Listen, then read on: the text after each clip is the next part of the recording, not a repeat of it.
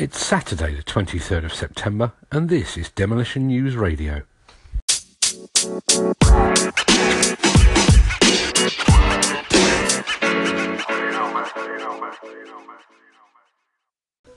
Under normal circumstances, Saturday episodes of Demolition News Radio are usually an omnibus edition, a collection of the week's audio recordings all packaged and presented for a spot of easy weekend listening.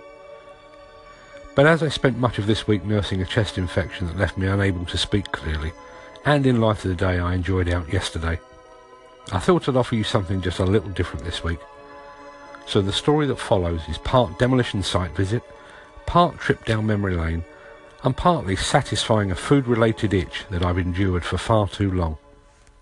This show is brought to you by Hydroquip, the UK's largest independent provider of on-site hose repairs. Call 0845 812 0212 for the 24/7 national call-out service.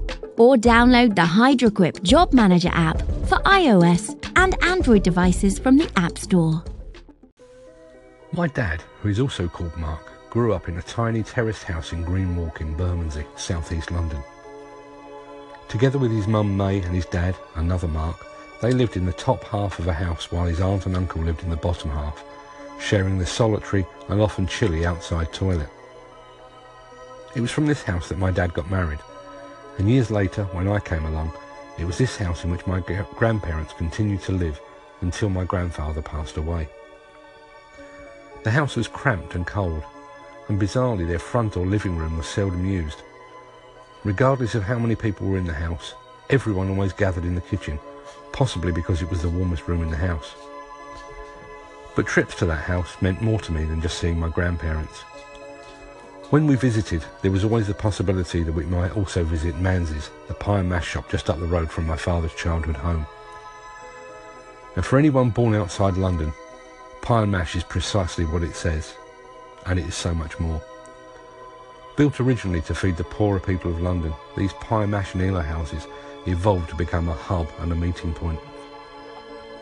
Manze's, located just a stone's throw from the financial core of the City of London, regularly feeds an eclectic mix of local people, tradesmen and builders in jeans, and city gents in suits, shirts and ties. As a Londoner, pie and mash is to me what paella is to a Spaniard, what spaghetti is to an Italian, what haggis is to a Scot. Sure, it's a food, but it's also my birthright. And with hindsight, I think there's something unspoken about my connection with this particular pie and mash shop. As a child, just after the Second World War, my dad ate his meals from a metal plate, on the base of which he had scratched his name. When I went to my grandparents many years later, I was always given this plate upon which to eat my pie and mash. Each portion of pie and mash, and occasionally fish and chips, linked me back to my father's own childhood. So when I was given the opportunity to revisit Bermondsey and Manze's pie and mash shop with my son and cameraman Fred, and yes, his middle name is also Mark, just to show that we haven't lost our lack of imagination, I seized the chance with both hands. What's all this got to do with demolition? Find out next. And now, a word from our sponsor. CanTrack Global provides the only tracking device capable of working on demolition equipment and attachments out of the box. Its super rugged design is fully waterproof and provides both the equipment location and the ability to recover in the event of a theft. Attachment recoveries were up 220% in 2016. See cantrackglobal.com or Google the CanTrack asset to find out more. Downwell Demolition are taking down a block in Crimscott Street, just around the corner from where my father went to school, and just a few hundred yards from the front door of Manze's. From the moment Managing Director Matt Phillips mentioned a possible visit to the site for an episode of Demolition TV, I had in mind a combined day of work and pilgrimage. And the weather gods truly smiled upon us. When we arrived on site yesterday, the site was bathed in autumn sunshine. In fact, when I later drove past Clapham Common, dozens of people were still sunbathing in late September. Say what you like about global warming, but it does have its upsides too. Either by design or good fortune, we arrived at precisely the same time as Matthew High, Downwell's project coordinator and the unspoken hero of their impressive social media profile.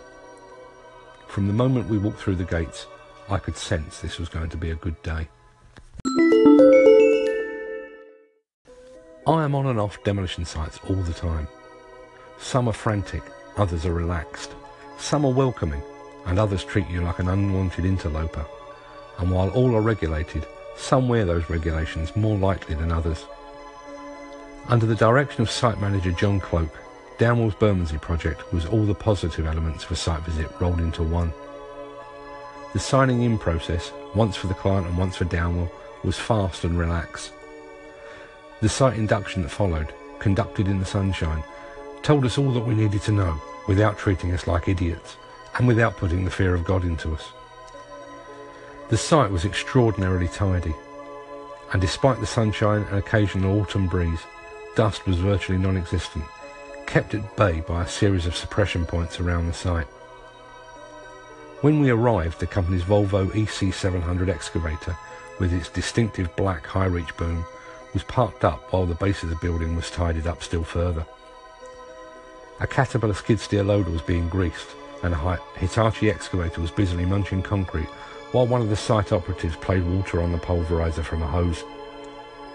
And all of this took place in virtual silence. Now I say silence, but there's no such thing as a silent demolition site. The squeak from the tracks of an excavator, the whoomph of concrete hitting the ground from a height, the pulse of a hydraulic breaker. But there was no shouting, there were no barked instructions. This was a site in which everyone clearly knew their role and just got on with it. In fact, I heard site manager John raise his voice just once, and that was purely because the person he was speaking to was 15 metres up in a work platform. Filming and photographing demolition is all about angles and vantage points, and that's why we rely so heavily on the use of a drone to capture the demolition process. But yesterday, because of the central location, we decided to leave our drone at home. Thankfully, Matthew High and John Cloak had a solution. Although the neighbouring building is not coming down entirely, it does fall under Downwell Demolition's jurisdiction, and so we took the opportunity to climb the stairs to the roof, and I'm so glad that we did. Not only did that vantage point allow us to see the entire site and to take in the scope of works facing Downwell, it also set the site in context. From ground level, this could have been any block on any street in any city in the UK or the world, but from the roof it suddenly became a part of London. On the skyline, slightly to the left, is the Shard, a stunning testament to the architect's art and one of the most striking buildings in the world. Just to the right of that is the jumble of highly individual tower blocks with their equally individual names that make up the City of London. The Gherkin, the Cheese Grater, and the walkie-talkie, heat and light shimmering from its reflective front side. Once again I was struck by just how relaxed and orchestrated the site felt. Looking down on the site from 6 stories up, site manager John could see everyone and everything, but no one was slacking. No one was taking an unplanned break or doing anything they shouldn't.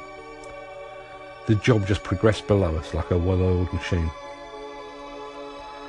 It's a testament to the smooth running of the site that I was largely unaware of the passage of time. In fact, had it not been for the rumble of my stomach reminding me that it was lunchtime, I could have happily stayed there all afternoon. But Manzies was calling. Now you need to understand something more here. I was diagnosed with type 2 diabetes about 6 months ago, and as many have spotted from recent photo and video appearances, my body is now a carb-free temple. I've lost the best part of 3 stone in weight, and I've been eating like a monk that entire time. But seriously, Manzies. Despite my skinnier frame and the fact that I haven't eaten potatoes in any form for almost half a year, I ordered what was once my usual. 2 pies, mash and liquor. And again, if you're from outside London, you'll just have to Google liquor. It's the biggest meal I've had in what felt like forever. I waddled back to the car, full and more than a bit uncomfortable. But it was worth it. By some strange quirk of serendipity, I received an email while we were eating our lunch. Several months ago, I backed a Kickstarter campaign to help a guy called Stuart Friedman publish a new book, The Englishman and the Eel, London's Eel Pie and Mash Shops. Yesterday he sent me an email to say the book is now at the printer and that I will be receiving my copy very soon. I backed the campaign because I love books, because I love pie and mash, even though I don't get to eat it very often these days. And I backed it because I'm keen to read the history of these shops and their part in the fabric of the London in which I grew up. But most of all, I backed the book so that I could get an advance copy to give to my dad. That metal plate from which we both ate decades apart has long gone. Bermondsey has changed beyond all recognition from when I was a boy, and even more so since my dad lived there. But pie and mash, like the bond between father and son, endures. So thanks Delmore for a great day out. Thanks Manzies for a superb lunch. And most of all, thanks Dad for introducing me to pie and mash, or as you would call it, nectar of the gods. Thanks for listening.